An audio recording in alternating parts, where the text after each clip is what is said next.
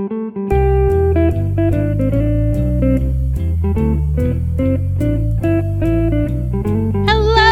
to Ono, Ross, and Carrie, the show where we don't just talk about fringe science, spirituality, and claims of the paranormal, but take part ourselves. Yep, when they make the claims, we show up so you do not have to. I'm Ross Blotcher. And I'm Carrie Poppy. And today we're going to talk about the things that make us us this year, our personalities. You would say that. That is so you. It's such an ENFP thing to say. It's so your personality type. It's such an Enneagram 7 thing to say as We well. are talking about personality tests. Yes. So Which I think is like a good New Year's topic. Totally, because you're trying to know yourself and improve yourself. Yeah, get those resolutions in. So, yeah, first you got to figure out, who are me? Who are me, and for what shall I goal myself? So had you ever gotten your personality tested? I do not think so, at least not with the Myers-Briggs. Right. Well, sure, you grew up in the 90s, so you took all sorts of online surveys. You know, my first experience with a personality test was like on the old style computers, like the Amber monitors. Mm-hmm. There was this program I found. You could answer a bunch of questions with agree or disagree. Okay. And then it would spit out on the dot matrix printer a multi-page assessment of your personality. Yeah, okay. And was this in high school or junior high? Or? Actually, I remember exactly. It would have been 7th or 8th grade because we read ours and we're like, whoa, this is really insightful. But there was a section where it wrote about your sex life. We're like, whoa, what? Whoa. Well, I don't have one yet, and yet it's already like written in the dot matrix. Oh, yeah. And so what we did was we answered all the questions, agree or disagree, as we would for Ms. Thomas, our 7th and 8th grade math teacher. It spit out the results, and we're like, tittering like, oh, wow, that's so her, but now it's talking about her sex life. That's weird. And so we left a copy of it on her desk when she wasn't there. And I'm sure she later on was like, where the hell did this come from?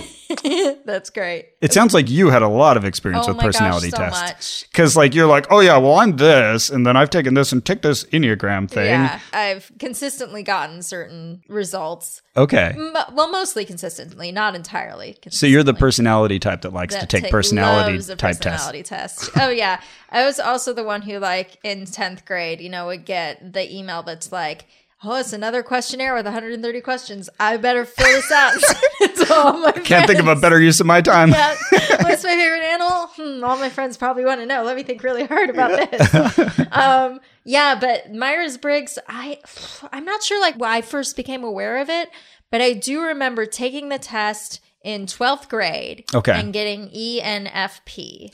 Yeah. Okay. I remember getting that because there was a real weirdo I knew, a gentleman who was also ENFP, and he just made a real big deal out of how we were both ENFP. So it kind of just stuck in my head. Yeah. I'd heard about Myers-Briggs. That's like the gold standard of personality tests. Mm-hmm. I don't think I ever had taken that kind of personality test. I've taken which Star Wars character are you? Sure. And which are you? I'll say Yoda. Okay, sure. You talk weird, you're short. In sentences, strangely do I.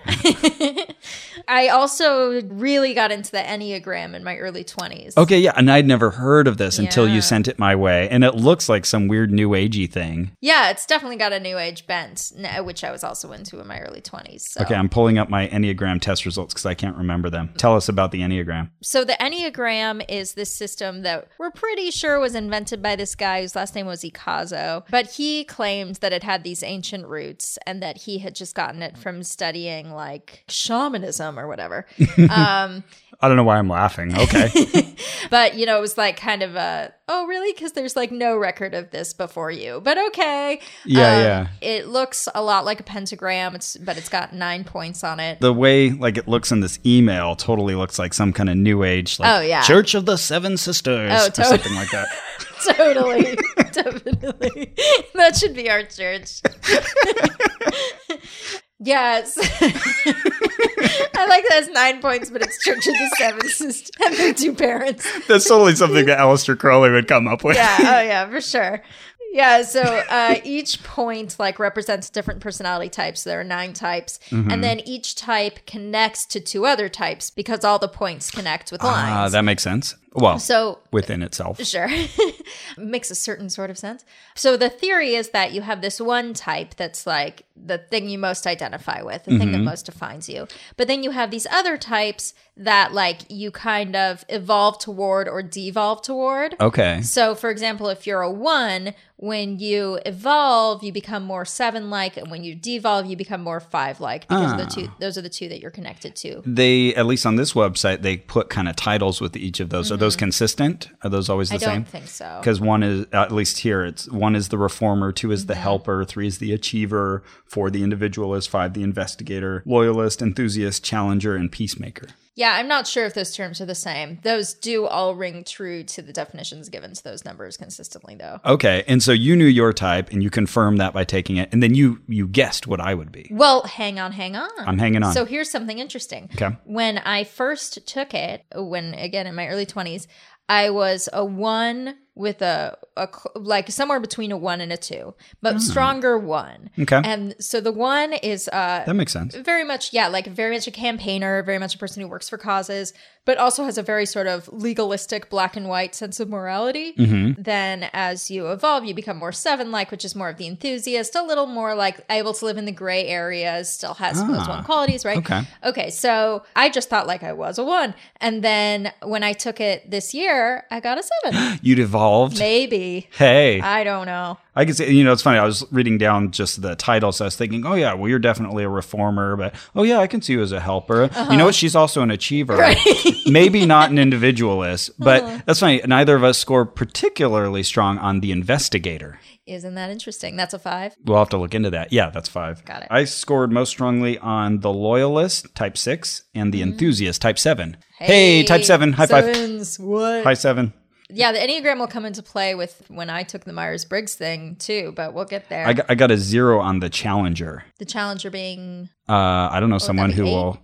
Oh, yes, that's 8. Okay. That was like the one I got nothing on. Yeah, that's right. You showed me your results and I was like, well, we know you're not an 8. And what kind Yours were like pretty muddled results though. You got like pretty high on a bunch of them, right? Yeah, I also got 6 on type 2, the helper. Okay. And a 5 on the achiever. Yeah, so I am a loyalist and enthusiast, but a helper and an achiever as well. Whether you agree that they're like statistically valid or scientifically valid, they're like a useful enough vocabulary. When we're talking about other people, we very easily are like, oh, well, she's just really friendly. She's a real helper type, Right. Yeah, they're not like totally useless ways of thinking. So yeah, here we come to the base question here, which is, do people have predictable personalities? Right. And are they consistent throughout their lives? Right. And in different situations. Right. So, your social life versus your love life versus your work life.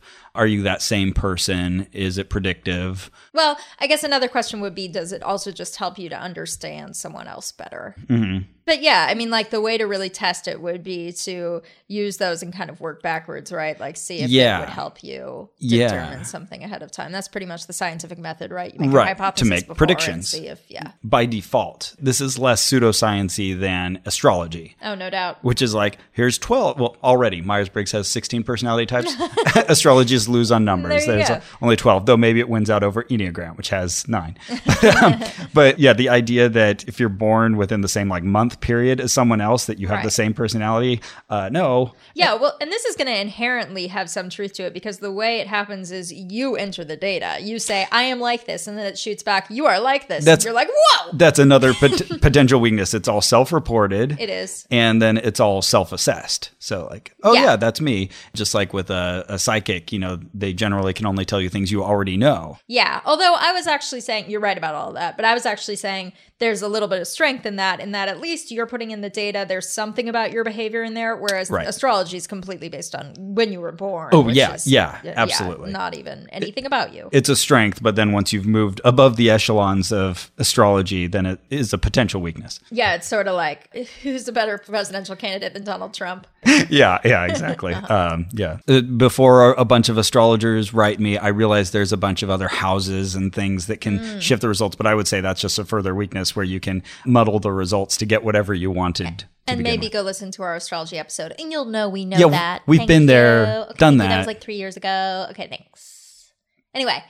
Should we talk about the Myers-Briggs then? Yeah, let's talk about the Myers-Briggs. Because this is the best known. There's many personality tests out there. We listed a couple, but there's others. And I feel like the subject is intimidating because the more I read about it, then they'll say like, oh, and there's the Myers-Briggs type 2. And I'll be like, wait, what's the type 2? And then it'll be saying, but as opposed to this other one, like, oh, there's another like personality test. And so there's so much out there. There is. And this is the one that people like swear by, though. People who are into Myers-Briggs are into Myers-Briggs. And you were saying that something like 2 million people in the U.S. each year take this test? Yeah. According to a reference book I have, it said that, 2 million people take the test every year. And actually, that book is probably a solid 10 years old now. So I don't want to say that's a current figure. But it seems to be used by businesses. Oh, yeah. And I remember when I was a kid, my mom was a very successful realtor. And so her company asked her to take the test so that they could then like search for people with her personality type. Oh, I see. We like you. Let's get more like you. Whatever exactly. she is. Okay. Also, Ross, if you ever want to know more and fill in some of those confusing gaps, there's a really good book called The Cult of Personality. Yes. How personality tests are leading us to miseducate our children, mismanage our companies, and misunderstand ourselves. Which is like maybe a little strong, but it is sort of something tells me that Annie Murphy Paul not a big fan of the MBTI. It's actually first of all, it's a history of personality testing going back way before that. Oh, okay. So it covers a lot of the tests that you were obliquely referencing. And I would actually say it's very fair. I mean, that, famously, authors often don't write their titles and subtitles, and maybe she didn't write that one. It is critical, no doubt. And definitely it's critical of how sort of over-enthusiastically these things can be utilized in sort of a fatalistic way. You are an ENFP, and so you will never be management. She's definitely critical of that. But she also is very quick and very fair about being like, here are the strengths of it. This is why it makes sense. Right. This is what it can do. This is what it can't do. So yeah, it seems like a lot of the criticisms then would be based on how far you can take those results and what you can do with them. Yeah, I think so. And it seems like a lot of the practitioners, especially of Myers-Briggs, would say you shouldn't use those results to pigeonhole somebody. They're just, indicators that you can use to help you to decide, would I fit naturally within this, or what factors do I need to be aware of or compensate for? So the idea is this is all very fluid. Yeah. Speaking of fluid, actually, I was just thinking it's a little like blood type. I think in Asian countries, there's like this thing where blood type tells your personality. Okay, here's a chart. Japanese blood type personality chart. Okay, what blood type are you? I'm O positive. O positive. So am I. Hey, nice. Well, O's the most common, so. That's true. Best. Confident, self-determined. Hey. Optimistic, strong-willed, intuitive. Yeah. Okay. Worst traits, self-centered. Oh. No, that's not me. Cold, doubtful. Unpredictable. Doubtful and unpredictable, I could buy. Workaholic. Okay. Oh, but I'm looking at these other ones like type B, passionate, active, doer, creative, strong. All right. Yeah, we're all of those. Yeah. And then worst traits. All of the good things and none of the bad things. Which I was going to say is kind of another one of the pitfalls of this test. It's everybody tends to see themselves in very glowing terms. Like, yes, I am very courageous and I am a truth teller. I never lie. Sure. Which in some ways makes it feel like an astrology session, where you're just reading people all these flattering things about themselves. Yeah, no, I'm looking at these. I'm summarily dismissing the blood type personality theory. Goodbye. Okay, fair enough. That's our episode on blood typing, everybody. Hope you enjoyed it. Yeah, I've thought about us doing the blood type diet thing before, but O positive, it just tells you to eat a ton of meat. And I was like, I'm not willing to. Right. My boss gave me a copy of that, but it wasn't like, here, Ross, you need to read this. It's important. It was like, you look into crazy stuff. Here's this. Enjoy. Haven't tried it. We'll talk about the Myers-Briggs test that we took, which is a very thorough, professional one that people use for business purposes. But we found a convenient, quick one online. Yeah. If you wanted to stop the episode and go quickly find out what your letters are, go to 16personalities.com. And they've got a fun, free online test. And I actually like the interface of that one a lot better than the kind of more professional one that we paid for. But then that will tell you your type, and it gives you more information than you'll ever want to read if you're Ross. It'll give you just the right amount if you're Carrie. Just a little under the right amount. Oh, okay. I could use a little more. And for what it's worth, I got the same results on the one I paid for and the free one. Which is funny because I got different results from the free one to the professional one I took to the over-the-phone consultation that clarified me to one ever slightly different. So I have 3 personality types. I kind of have 2, but we'll get to that. But yeah, the ENFP is what I got, like I said, in 12th grade. It's what I got on the free one here, and it's what I think I ultimately got from the paid one. I will say, though, I remember one time in the last 10 years, like hopping online and taking a free version and getting something else. I don't remember what it was, but I remember being like, oh, so much for consistency. But now I'm back to ENFP, so who knows? And I think after we've had like more detailed conversations, now that I understand this better, I'd say I most strongly identify as an ESTP. All right, so we have our E's and P's in common. Yeah. Yeah. And those are my strongest. Me too. Hey. We're extroverted and we're perceiving. I'm perceiving how extroverted you are. It's very judgmental of you. Oh, weird. I don't have that, but okay. And, one of the things that I think this is most useful for, at least so far for me, is reading about someone else's type and like understanding, oh, weird, they see things that way. I would never think of it that way. So we were talking about our partners taking the test. And Cara just did. My wife, she took the free online test we were just mentioning, and she got an ISFJ, which is funny because it's like almost the opposite of me, except for the S, which is like my variable one because I'm so close to the middle. So, hey, we complement each other. But as she was reading the descriptions, it said, I excel at remembering details about people and their lives. And when it comes to gift giving, she has no equal. And that is totally true. You've mentioned before how she has like a crazy memory for anything that's related to sort of relationship stuff. Yeah, it's funny because you and I have memories that complement each other where I'll remember details and you'll remember like emotions that were going on and like particular topics of conversation. And my wife has this amazing memory for people's relationship status and what they were wearing and who gave what. Like we'll have something and she'll be like, oh yeah, well your sister Jennifer gave that to us back in Christmas. It was like 2005. I'm like, what? What? I just know we own this plate. Oh yeah, well, because we had the whole conversation about blah, blah, blah, blah. Like, oh, that sounds right. That sounds totally right. And it always checks out. So I believe it. Oh, wow. That's impressive. Well, Drew, my boyfriend, took it as well. And guess what he got? I don't know if I would have guessed this. He got the exact same thing I did, ENFP. That's so interesting. Yeah. I guess it would change from personality type to personality type, but like, would you get along with another you? Yeah, I know. I wanted to ask the woman who ended up giving me my phone consult about that. And because our talk turned a totally surprising direction I never got to. Okay. But, save that question. It's really interesting. I mean, I see why 2 extroverts would get along. That makes sense to me. Yeah. But like 2 feeling people, I can see that like, not necessarily being an easy thing. Going great so far. You could argue both ways, I'm sure, on either one of them. But it seems in general, you want to be the type of person where you would exist well with another you. At least in my mind, it seems like that's something to strive for. Like I was talking recently with someone about my mom, and we were saying like, oh, would she get along with so-and-so is very similar to her? And we're like, no, not at all. You can't have 2 of those people in the same room together. I hope she doesn't listen to this show. I don't think she knows how. Okay, good. She's not the personality type for podcasting. Not the technologically inclined type. Got it. So how did we get into this? Well, it had been on our master list for a while, but I had kind of forgotten about it. And then someone wrote in and suggested it. And and I was like, oh, that's right. That's a really good one because these are some of my favorite investigations are the ones where like there seems to be some validity to this. I always think of hypnotherapy. Like, okay, something real's going on here, but maybe it's being oversold. I'm not sure. Right. Or genotyping. On the surface of it totally makes sense. But like, oh, is there more to this story? So we looked up who still does the official Myers-Briggs test, and it's this one organization that still owns the rights to giving the test in its paid, analyzed form. Oh, okay. It's like the officially sanctioned by the people who started the Myers-Briggs. Yeah, and the company's changed names a couple times, but right now it's called CAPT.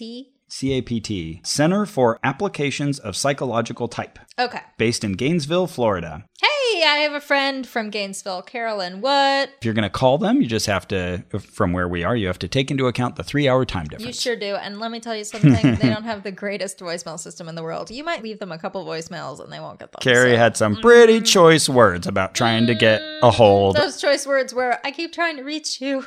Because my personality type isn't terribly confrontational. Yeah, so we paid $150 just to take the base test, right? Yes. Yeah. And then we each added on a $15 work life assessment. Yep. They immediately send you in the mail a booklet that'll help you kind of interpret the results, a very comprehensive manual. And then they send you a link to take the test online. And so you answer, how many questions was it? Not the test, the inventory. Oh, thank you. Okay, that's a good point. And it was stressed many times. This is not a test. It's not like the SAT. There's no right or wrong. It's not measuring an amount of something. Yeah, it's an indicator. It's an instrument. That's another word they keep using. Boy, lots of I words. They refer to There's this no as... I in team, you guys. And there's no T. And when I first spoke to my person, we'll get to that later, but she had me write test, cross it out, and trait, and cross it out. Whoa. Yeah, because trait makes you think of something that's a little too... rigidly defined. Exactly. So then you take this online form. Can I say form? Sure. Carrie? Yeah, questionnaire.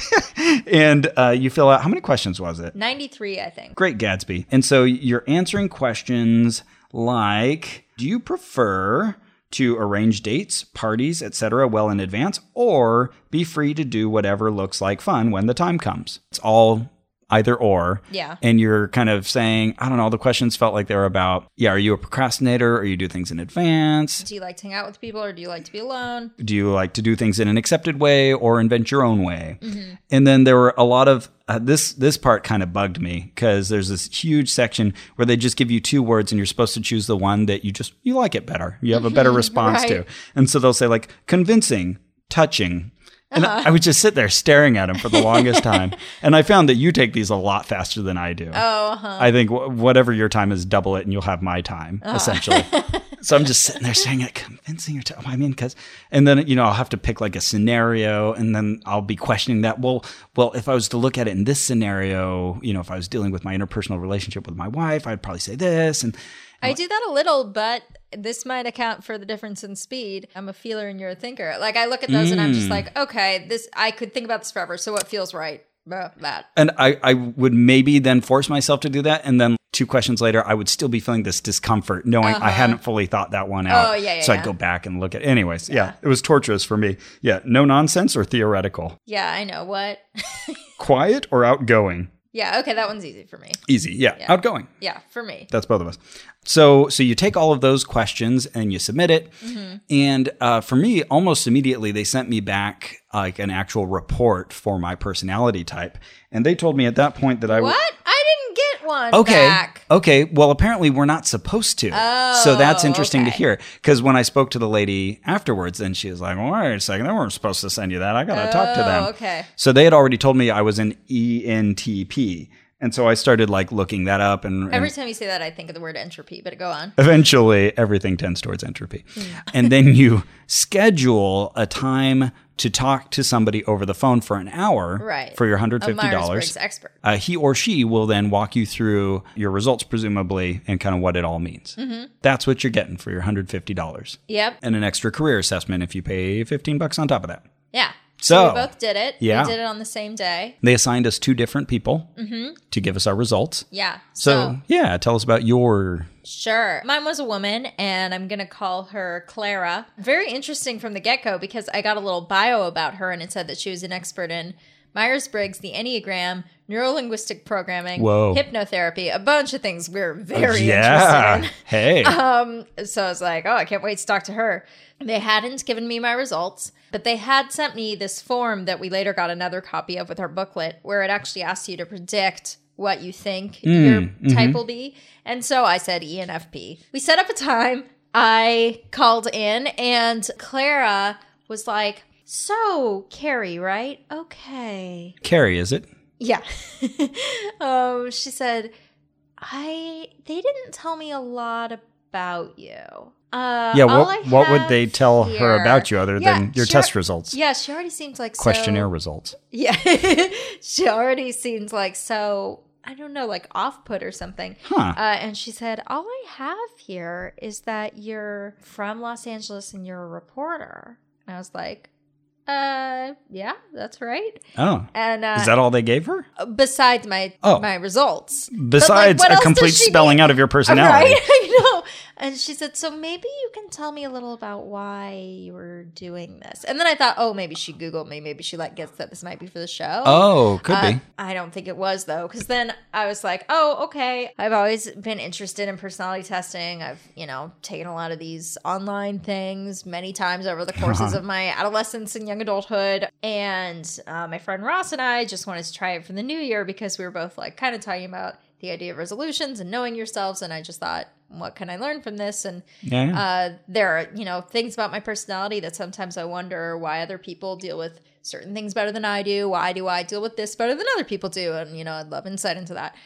She said, oh, great. Well, you're my favorite kind of person to talk to then. I love just people who just, they just want to know themselves better. That's perfect. That's perfect. Okay, so I have your results here. All of your answers are pretty cleanly in one or the other binary category. Mm-hmm. I'm not totally clear on one of them. Oh. And I said, oh, okay. I'm going to guess that's thinking or feeling. Because you were close to the line on this. Yeah, that's something where I think of all the other categories. That's something where I feel pretty well balanced on. Okay. I feel like I'm a naturally feeling person, but I'm able to be okay, hang on, that might feel right, but is it right? Mm-hmm. And she said, oh, no, that's not it. That's not it. Oh, so, okay.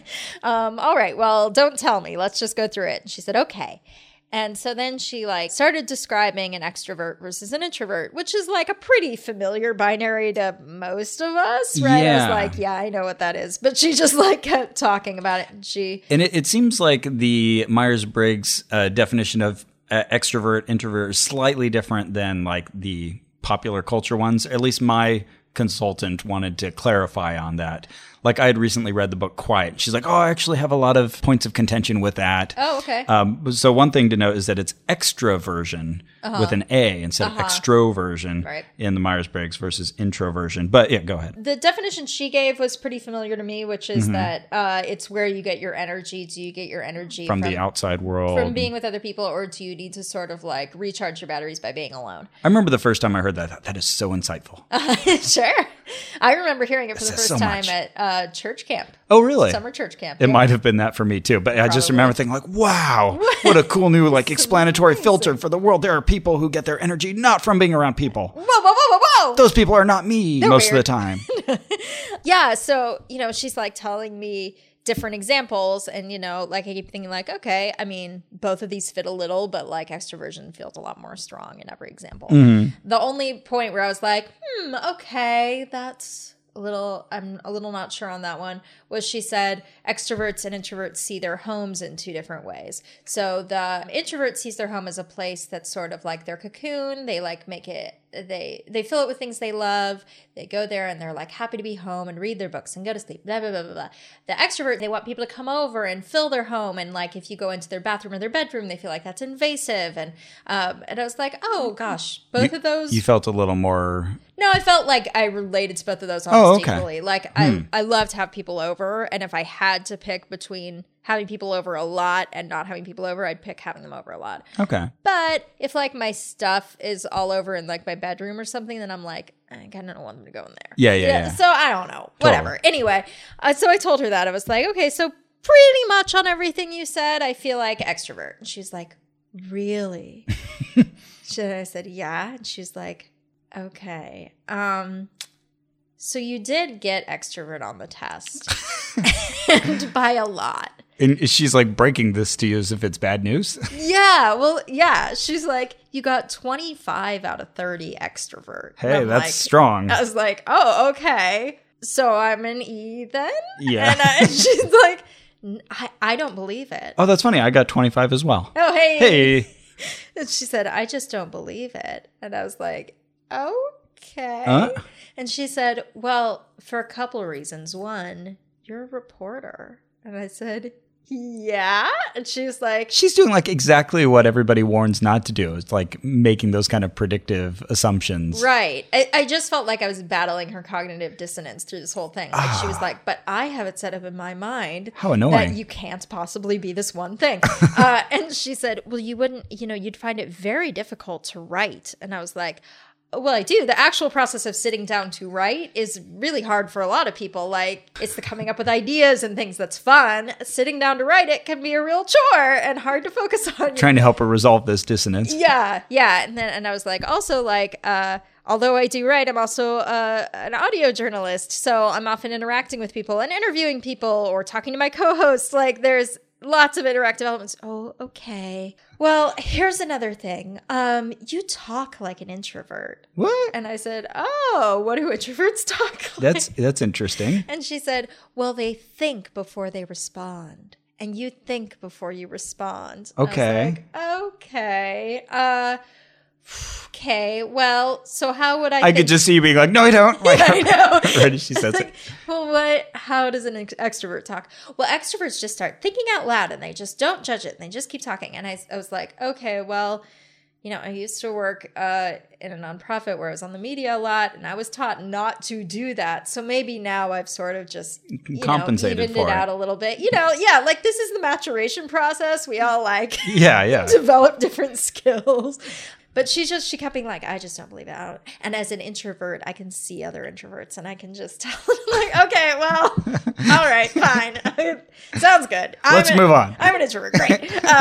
So then like she went through an FP and on all of them, she was like, yeah, oh, definitely. You're definitely that. Even though my scores were lower. Weird. Yeah. I was like, it's like she's kind of invalidating the questionnaire. She's saying that this instrument is poorly tuned. She did. Because then she said, this is why I can't just use Myers-Briggs. Oh. I have to use the Enneagram. Would you mind if I worked in the Enneagram as well? Okay, she didn't try to read your chakra? Or... No. You know what? That's funny, though, because she's into NLP. Yeah, I was just thinking that. Which is all these, like, subtle... Yeah, clues of voice. Yeah, and so your head interesting that she was kind of fixating on that. Yeah, true. So she said, yeah, can I work in the Enneagram as well? And, of course, from our perspective, I'm like, yeah, free stuff, yeah. She's like, okay, so tell me, do you kind of see the world through rose-colored glasses? Are you kind of like an optimist? And I said, yeah, I think so. Sure. I'm certainly not a pessimist. Yeah. And she's like, okay, that's it. Okay. I think you're a 7. And I was like, oh, yeah, when I took the Enneagram test, I was a 7.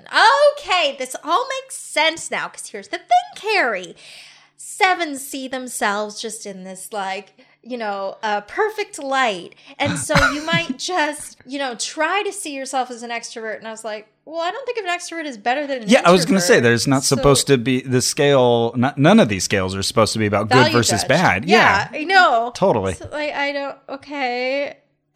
I really feel like I would be comfortable being an introvert if I weren't one. I don't think that would freak me out. And yeah, she's totally. Like, well, okay, here's another thing though. 7s are very externally motivated. So, you see, you might think you're an extrovert because you're externally like, that's what an extrovert is. Yet, what are you saying? And just to the point where it just felt utterly useless to me. I was like, okay, so you're telling me I'm like totally motivated and energized by other people, but not in a way that would make me an extrovert because it's just not. Like, what am I supposed to do with this information? Yeah. Literally nothing. Finally, I was getting so frustrated with it. She was like, well, do you want me to send you the final official results for INFP or ENFP? And I was like, if I'm being honest, like I really resonate more with what you're saying about ENFPs than INFPs. But if you feel really strongly, I don't really mind if you want to send me the INFP. So she said she'd send me both.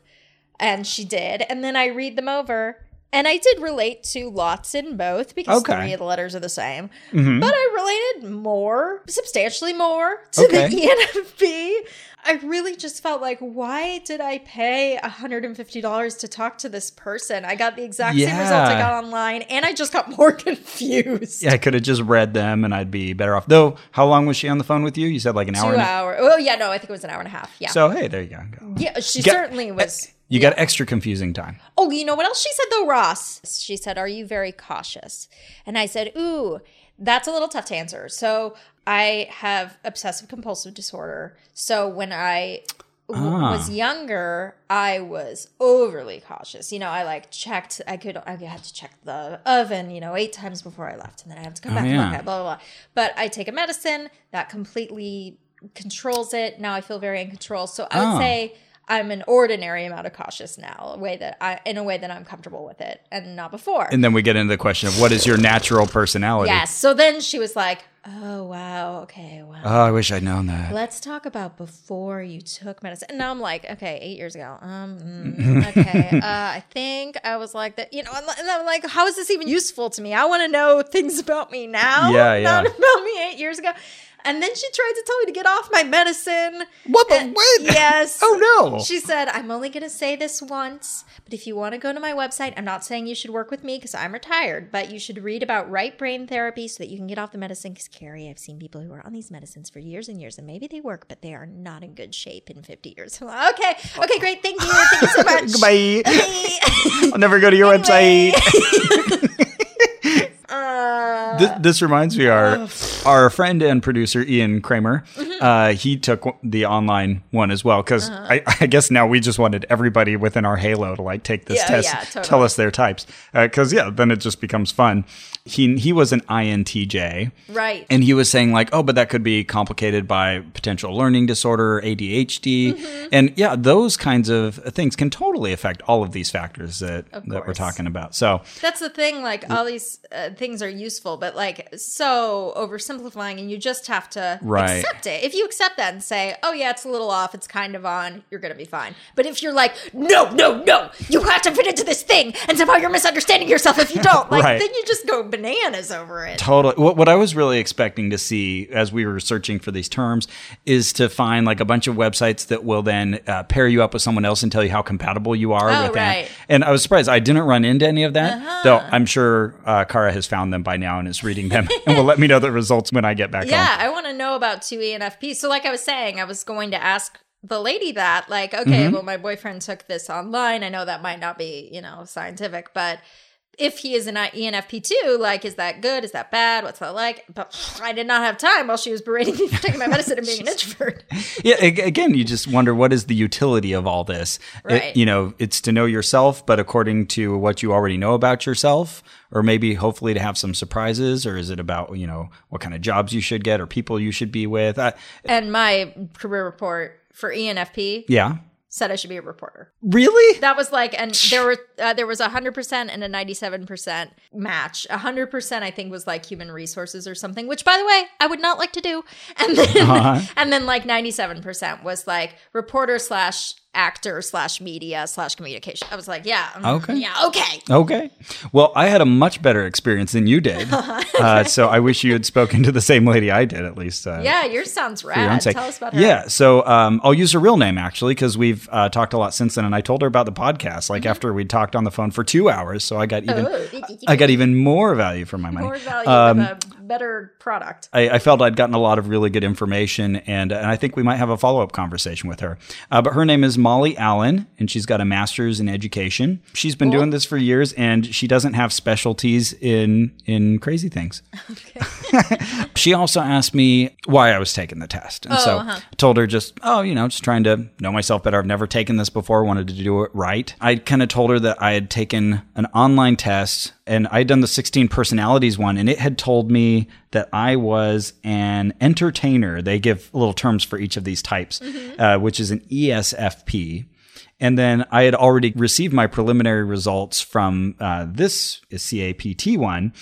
Are you guys getting confused by the acronyms yet? YES. Yeah, they should. They shouldn't have used a 4-letter word for their organization. But so I told her like what I'd gotten in the preliminary report, and she's like, "Well, they weren't supposed to send you that."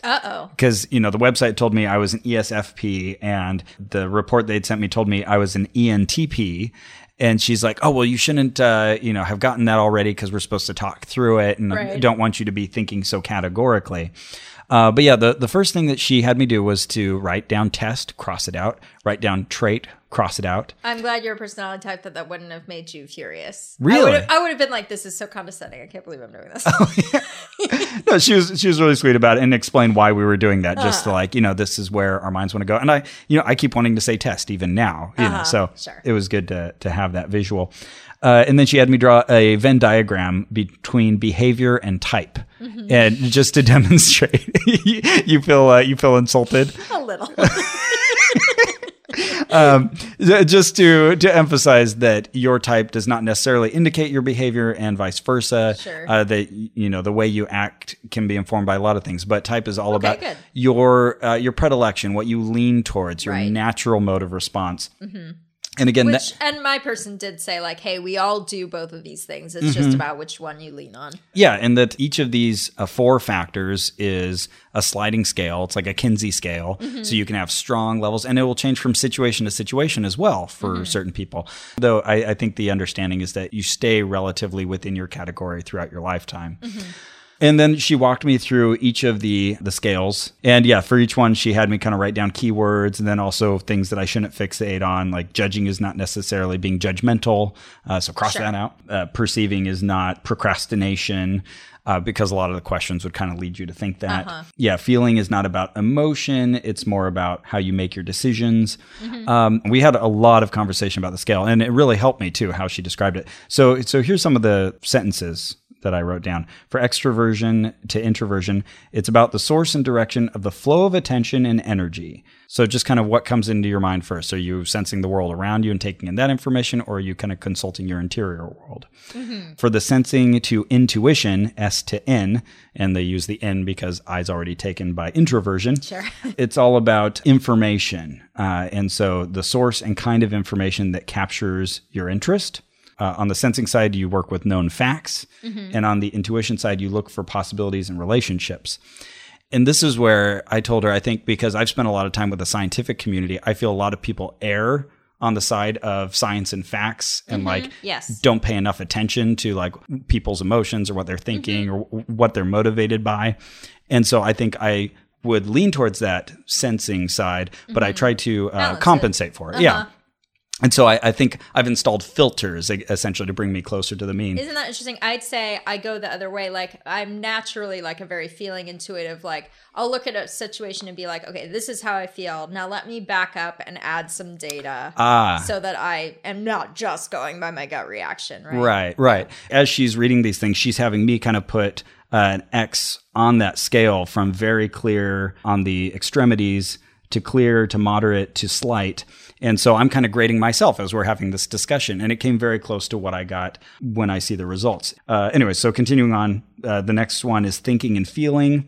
And so that's all about the 2 kinds of criteria used for making decisions. Right. So very similar for me, again, where I feel like I would tend towards thinking, but I've installed filters that kind of lean me towards feeling. Mm-hmm. And on both of those, we both got 25 on the extroversion out of 30. Right. So I was really extreme on that. Both of those, sensing to intuition and thinking to feeling, I'd gotten a 1. So I was like, as close as you can get. Exactly. Yeah. See, none of mine were that low, but there was one where it was like 10 out of 30 instead of, like really far over there. Gotcha. Okay. For the 3 different personality types I've gotten, the letters have changed in those 2 middle ones where I'm right on the line. Mm-hmm. Yeah, the E and the P seem very stationary for both of us. Yeah.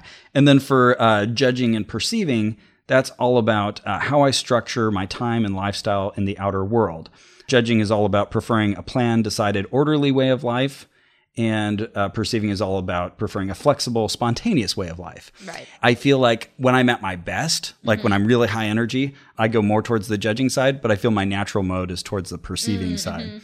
And so I got a pretty high indication on perceiving, 11 on perceiving. Mm-hmm. So strong enough to be in the P camp. Mm-hmm. So all of my results had E and P and then, variable in the middle. So having her describe all that and talking about it and giving examples was really helpful. And I came away feeling pretty strongly in the camp of ESTP. And interestingly, you told me and our producer Ian your results. Uh-huh. And you told me you were like you weren't sure if it was ESTP or ENTP. ENTP. I went through my book and I was like, oh, okay, I'm going to read Ross's 2 types and see which one I think he is. Hey. Okay, so I opened my book. I flipped to the first one. I read it and I'm like, no, this is not insightful at all. And I keep thinking like, she's showing me the page and she's crossed things out and she's written here and there. No, arrow. She's put a little star next to one statement. I was like, this is just like not insightful about Ross. And then I thought, okay, well, I do work with Ross, but in like a really fun project. Maybe he's different like in a work, like day-to-day situation. Okay, maybe.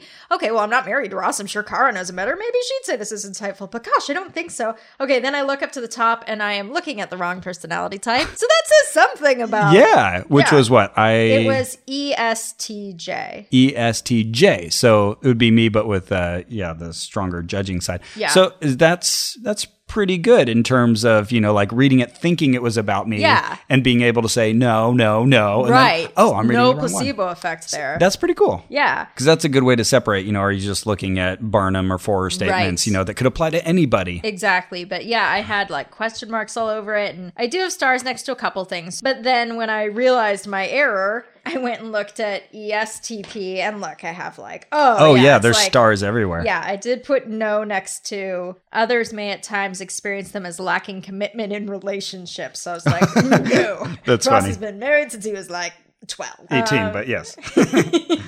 And then ENTP, a bunch of stars also. Huh. So yeah, okay. I mean, as far as my knowledge of you, it felt pretty right on. Yeah, she had read 4 statements to me, and for ESTP, for all of them, I was like, yep, that's me.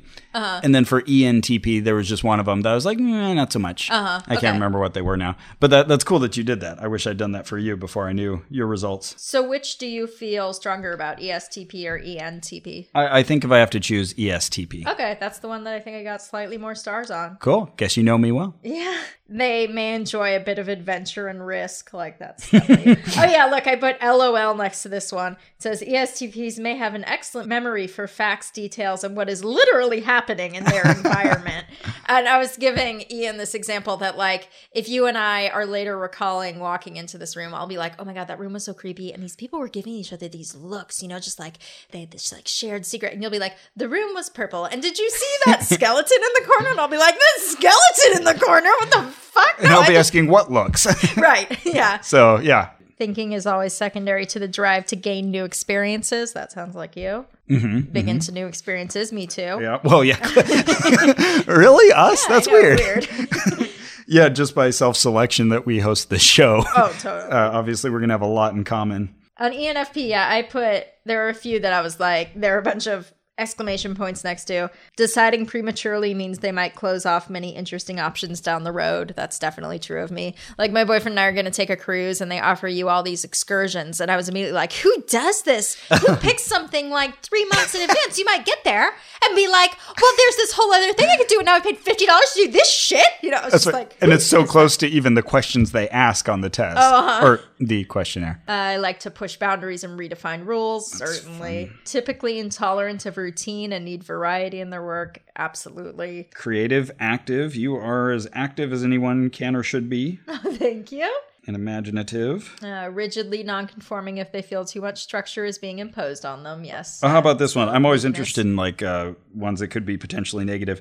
ENFPs enjoy starting and becoming involved in the initial stages of a project, but usually have less interest in follow-through. Sure. That sounds like me too, though. Oh, that's a P thing. Yeah, I think so. And those 2 middle ones that I'm middling on, the sensing to intuition and thinking to feeling, both of those are supposed to be like your internal thought world, whereas the first and last are supposed to be kind more of behavior. your outside world behavioral indicators. So we're more clear on at least what we do. Yeah, exactly. Like what people see we from don't know the what's outside. Going on inside, Yeah, what's going on in there? I am the type, though, that really enjoys a good show. Oh, God, me too. That must be in the E or the P. You know what I am? The P is silent. I'm an EMFP for extroverted maximum fun person. And here it is. Podcasts. They're audio programs that tell smart stories in innovative ways using editing techniques like this. Like this? But let's face it, all that smart stuff can be exhausting. That's where Stop Podcasting Yourself comes in. It's so stupid. It's just 2 stupid dinguses being dumb idiot jerks for 90 minutes. Stop Podcasting Yourself.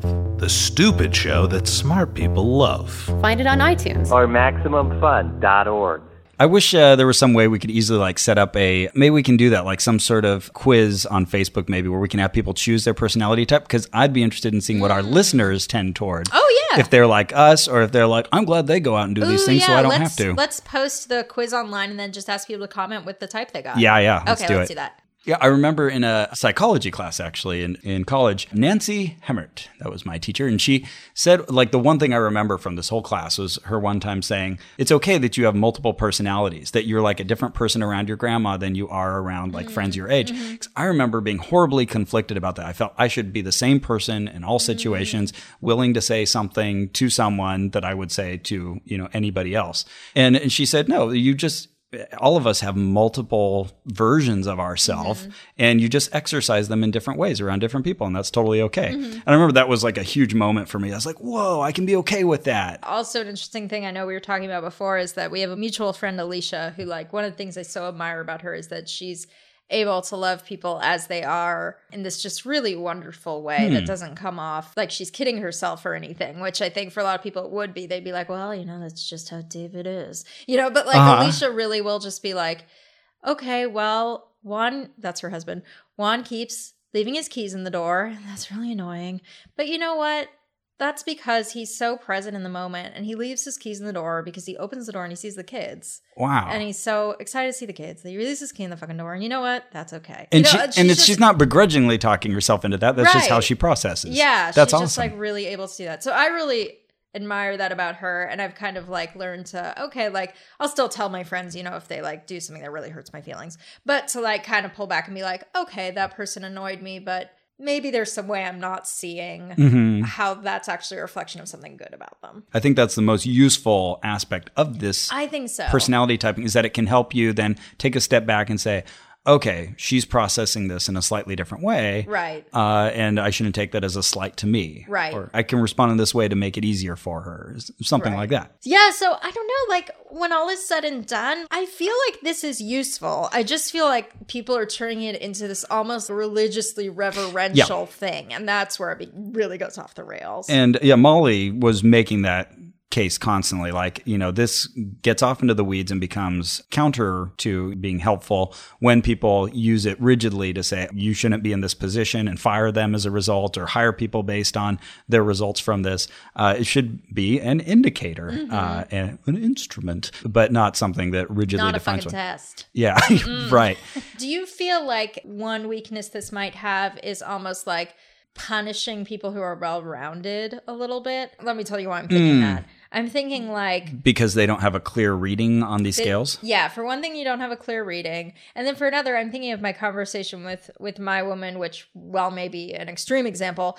She's trying to like figure out how I'm more introverted or extroverted. And I'm saying like, well, okay, I think I'm extroverted and I've developed these introversion qualities as part of my maturing process. Like I've learned to like not just say every thought that comes in my head, and that's good. But she wants to start out with like, no, I say everything that comes in my head, so she can say, well, you need to learn to, hold in some things, because that's going to be the advice, right? The advice is always like, well, you can learn something from the other thing. So if you've already learned something from the other thing, they're like, you're doing it wrong somehow. Well, it's so funny that we signed up for the exact same questionnaire and that we went through the same process and we ended up with two totally different results. Yeah, just depending on who we talked to about this. Yeah, true. So yeah, you can easily go wrong that way. You brought up another interesting point too, which is like, what is the ideal personality? Because that's always the thing, like, oh, there's a best. And it was funny. And they very much emphasize that there isn't.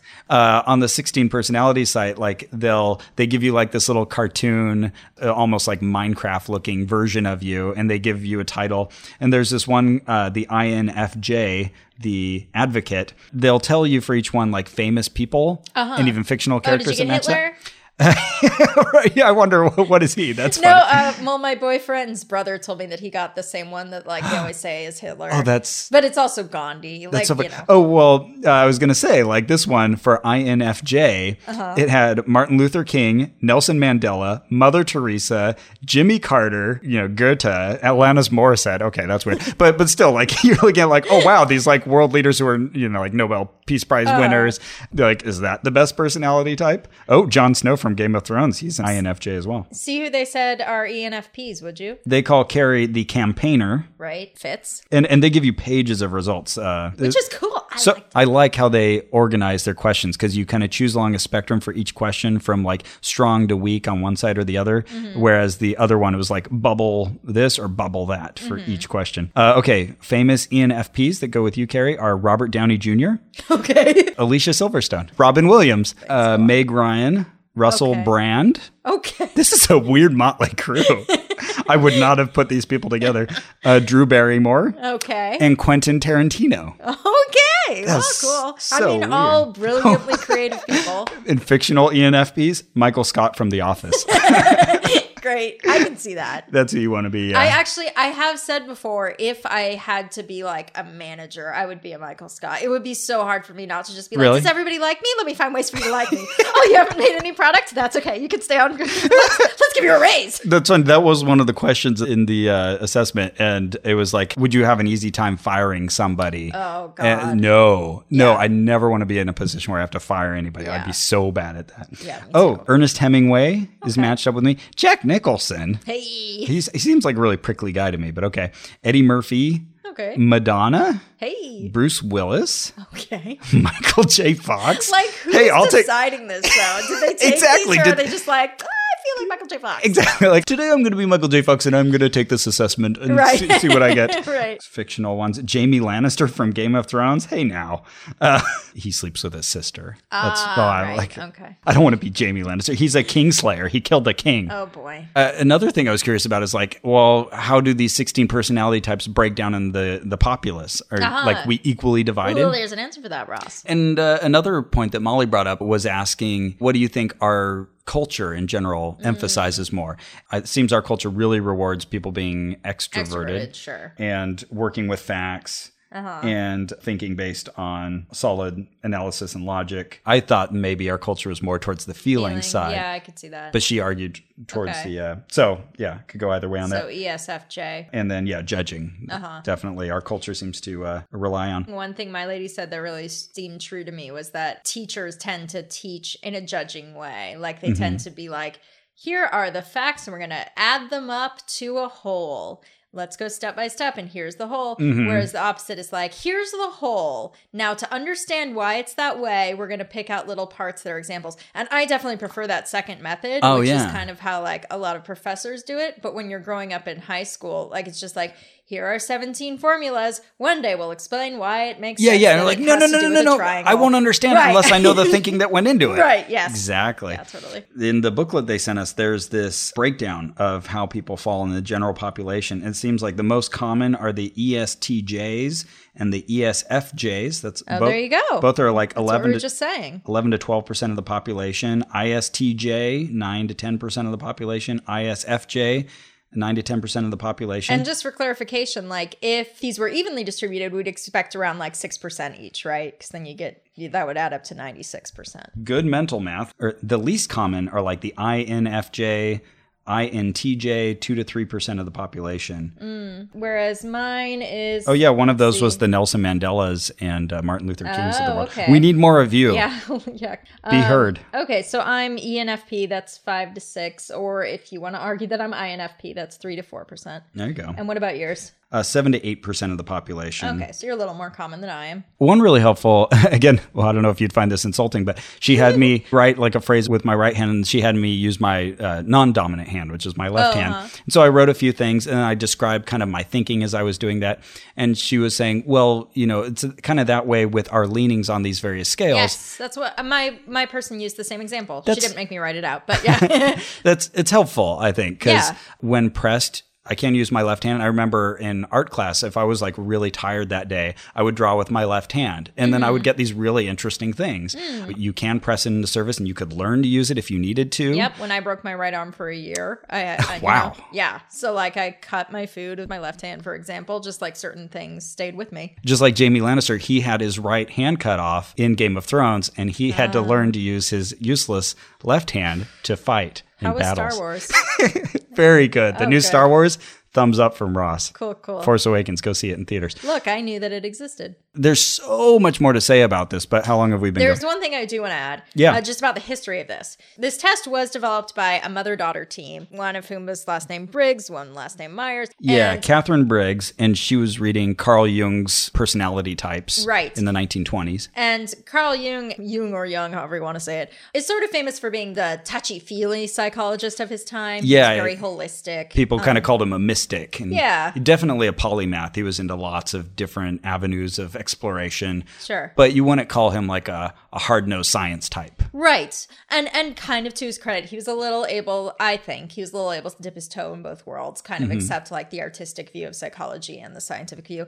But when he came up with these different personality types, didn't give a shit about getting data behind them. So that's already a little sketchy. Then these two women, both of whom were housewives, I believe. Yeah, Catherine and her daughter Isabel, who brought in the Myers name. So Isabel brought home this young man who she was thinking about marrying, and he was so different from the whole family that they were like, let's try to figure him out. And that's how they got obsessed with interesting. Jung's Personality types, and then developed this whole inventory that they then started using volunteers from a local school and from a local medical school to shore up their theories. So is this really validated? I think we just have to say no.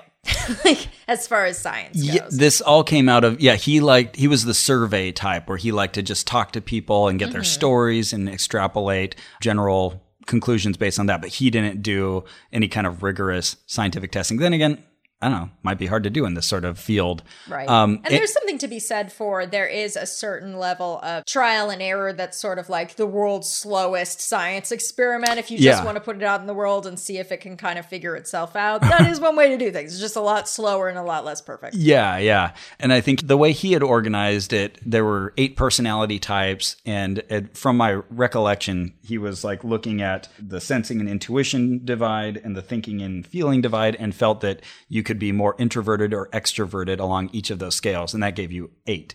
Then they expanded it with the perceiving and judging. Yeah. And got the 16 out of it. So you get the 1 out of 2 times 1 out of 2 times 1 out of 2 times 1 out of 2. And you get 1 out of 16. One of the women wrote to Jung and was like, hey, I'm a big fan of yours. And we've developed this whole inventory based on your types. Do you like it? And his response letter is printed in that book I mentioned, The Cult of Personality. That's just a sort of very polite brush-off letter. It just says something like, oh, thank you so much for your interest in my work. Very interesting test you developed. It's just like, wasn't like, let's develop this together. Right. This could change the world. Yeah, just sort of like There are other researchers mentioned in this book who worked on the Myers-Briggs later on, some of whom just started to sort of lose faith in it and just be like, this is so overemphasized. People are using it to hire people, to fire people. That's bogus. Which, again, is the criticism of the application rather than, the types themselves. There's been multiple versions of this, the form that people take. And I think the one that we took is the form M. It's a Myers-Briggs type indicator 1. And it went through multiple revisions. Some of the responses to critics say that most of the criticism is geared towards an older version, like a 1985 version, whereas in 1998, they really went in and they did a lot of statistical work to compensate for differences in age and class and other things that could kind of muddy the results. And so they say that the newer version is a lot statistically, mathematically stronger. Which we haven't personally validated, yeah, but that's what they say. That's the response there. Yeah, again, every time I read about this, I would learn, okay, now there's like some people use subtypes and they'll reorganize the order of the letters. So you can get like 24 subtypes. And then there was like this whole other field of study, socionics. And I'll start reading about that. And this is confusing. There's so much. So there's like all these different variants. And there's like another 5-part indicator where they add an additional scale. So this was like this can of worms that got kind of opened up as I was trying to read more about it. I was like, well, that's too much. It's my personality type. I have a hard time reading through long personality type things and keeping attention focused. ENFPs love that. I just had to move on. Sure. Yeah, there are a bunch of other type inventories we weren't able to get to telling you guys about this, but there's lots of fascinating history here. I really recommend The Cult of Personality. It goes into some really old tests that really aren't used anymore, like the Minnesota Multiphasic Personality Inventory, which was an early one that was to test for things like psychosis, but was like just bad. Like it Really? kept finding people, mentally ill who were just not at all. And when it was finally actually tested on healthy individuals, they found that like, oh yeah, people without any sort of disorder will come up as like, schizophrenic. Oh no. Yeah, it was really problematic. That's where the danger rating goes up quite a bit. Sure. But that is not nearly as popular these days, as much safer it seems. This one article that Molly sent me references the Golden Personality Profiler. That's another test. Oh, yeah. The Majors Personality Type Inventory. So there's a lot of them out there. There's another thing with only 5 factors that's like a little newer. Yeah, it's just too much. But we tried to take the one that everyone loves, Myers-Briggs. Yes. You know what else everyone loves? What do they love? Squarespace. Yes, they do. Oh No, Ross and Carrie is brought to you in part by Squarespace, the all-in-one website platform. Not only do people love Squarespace, but of course they love websites. Everyone loves a website. And like having your own website is amazing. And it's really hard to do without like a good interface. Yeah, unless you have to buy magic. You have to buy a host. And then you have to like actually design the site, and you have to like register the domain name, and all of that is really tricky. But what you can do is go to squarespace.com, set up a website very quickly, and they've got tools to help you build your website. Yep. And actually that's where onopodcast.com has been hosted for these many years. True. Squarespace sites look professionally designed regardless of your skill level with no coding required. Yeah, it's like drag and drop, very intuitive, easy to use tools. You can put as much effort into it as you want to really make it yours. It's very customizable. Or you can, just kind of use some of the templates that they have there, which are professional and great looking. And you get a free domain if you sign up for a year, which is pretty sweet. Hey, yeah, because that costs quite a bit on its own. Squarespace has state-of-the-art technology powering your site to ensure security and stability. And also you'll get like the mobile responsive design, which is important these days. So you can start your free trial site today with no credit card required. No credit card. I know, at squarespace.com. You get to try it and make sure you like it, and then you pay for it. But you can still get 10% off your first purchase. But how can you do that, Ross? Use the code OHNO. That's OHNO, all one word. And then you get 10% off your order. Squarespace. Build it beautiful. So, Ross is it? I'm Ross. So, what would you give the Myers-Briggs personality inventory? God, it's not a test. Not a test. You might say it's an instrument. On a pseudoscience rating, where 1 is something not at all pseudoscientific. It's very scientific, right? Okay. Mm-hmm. Like plants take in sun and swoosh it around, and then they make it into foodsies. Oh, yeah. Okay. And then 10 is something totally pseudoscientific. Like a goat got very, very sexually excited, and then they do that all over something, and then that grew, and then that became you. Oh no, that's not what happened though. Oh, that's why it's a 10. Gotcha. I think we're closer to the chlorophyll side of things on this. We've discussed the reasons already. I'm gonna say a 3. I feel that this is fairly reasonable, and personality is such a difficult thing to really put in scientific terms. So I think it's useful as a tool as long as you don't take it to those extremes. So I think used properly, I think it's pretty reasonable. How about you? Yeah, I think I agree. I think 3 is perfect. It's not really like borrowing the trappings of science, which is usually one of my like things to think about with pseudoscience. In fact, I think they pretty readily are like, yeah, no, we didn't test this all that much. The woman I talked to did say, oh, they've totally confirmed it. They dotted all their I's and crossed all their T's, whatever that means. But that's just her being kind of sloppy. Yeah, I think so. So, I think I agree. I think 3 is perfect. How about then on a pocket drainer value, where 1 is something not very pocket draining, where you spend $5, but you get a good book and you enjoy it. It keeps you busy for hours. Whereas 10 is something incredibly pocket draining. You sign up for a 1 book a month club, but you pay like $100 a month. That's ridiculous. Yeah. Don't do it. I'm going to give this a little high of a rating just because I don't think you're getting much out of taking the paid one over a free one. Okay. So I'm going to say a 5. I think $150 is a lot, even though I get you're getting 2 hours of these people's time. That's a lot. But just for what I walked away with, I think I could have saved the $150 and gotten just about as much knowledge. That's a really fair point, because there's so much to read about it for free online because all this material is out there. So yeah, in that sense, you're right. What we paid is quite a bit. I certainly enjoyed my conversation. I think a lot more than sound like you enjoyed yours. So I definitely enjoyed it and felt I got a lot out of it. But yeah, if I wasn't doing it for the show, I would say I would need a real committed reason to get that level of depth.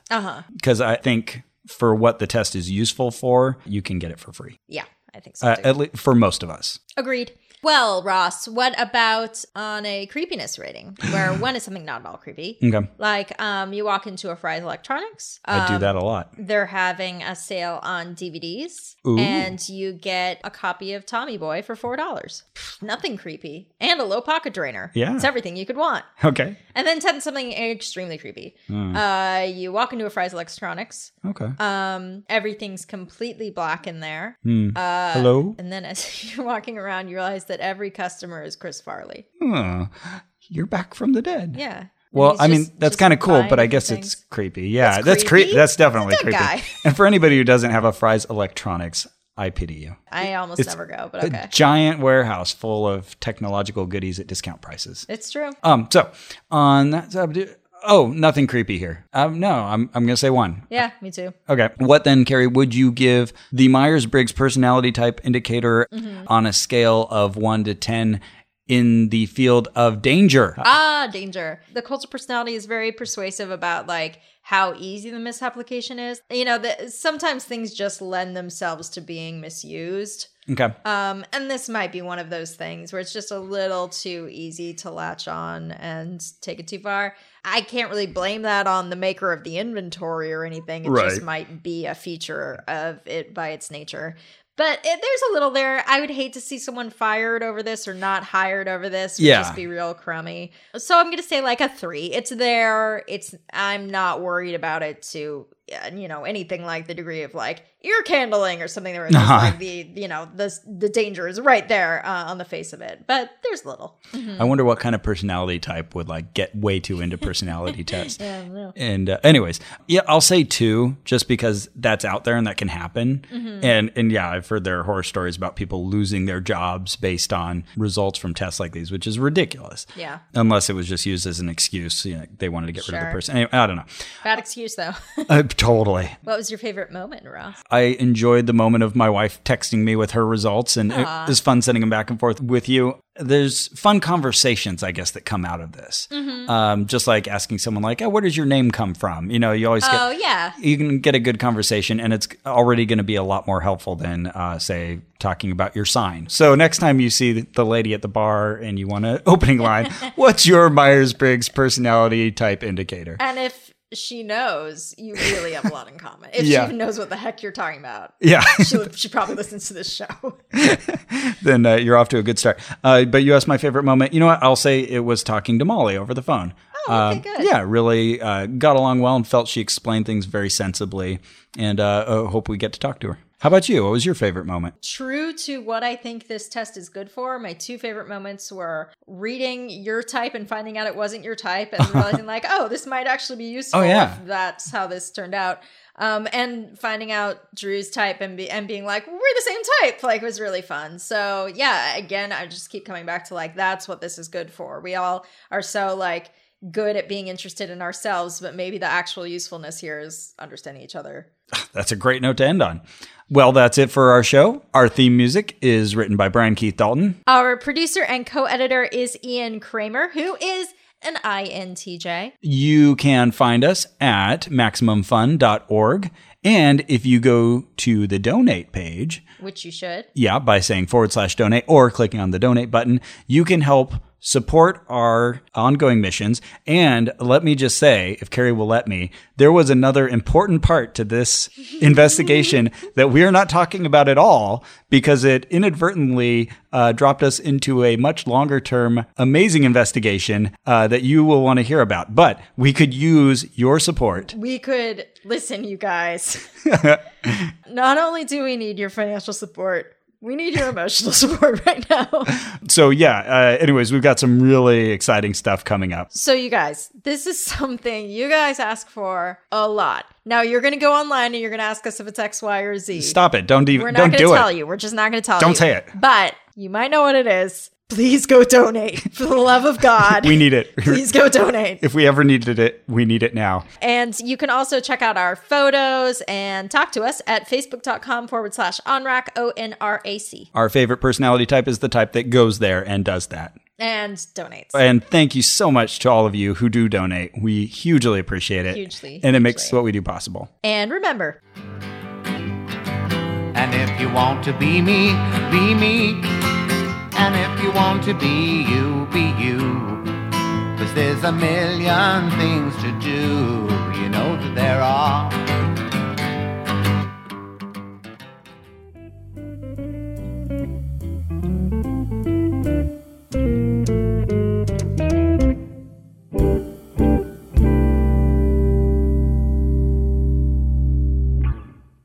I'm Dave Holmes, and if you've been missing my show, International Waters, you've been missing this. If there's one thing I know about owls, they are wise. Two things. They are wise. Yes. They love nightclubs. They wear tiny graduation motorboards, and they love nightclubs. They also do the best double takes of all birds of prey. Nocturnal animals. And if you slow it down, they actually go, get it out. International Waters, a panel show where U.S. and U.K. comedians battle for pop culture supremacy. Subscribe right now on iTunes or at MaximumFun.org. MaximumFun.org. Comedy and culture. Artist owned. Listener supported.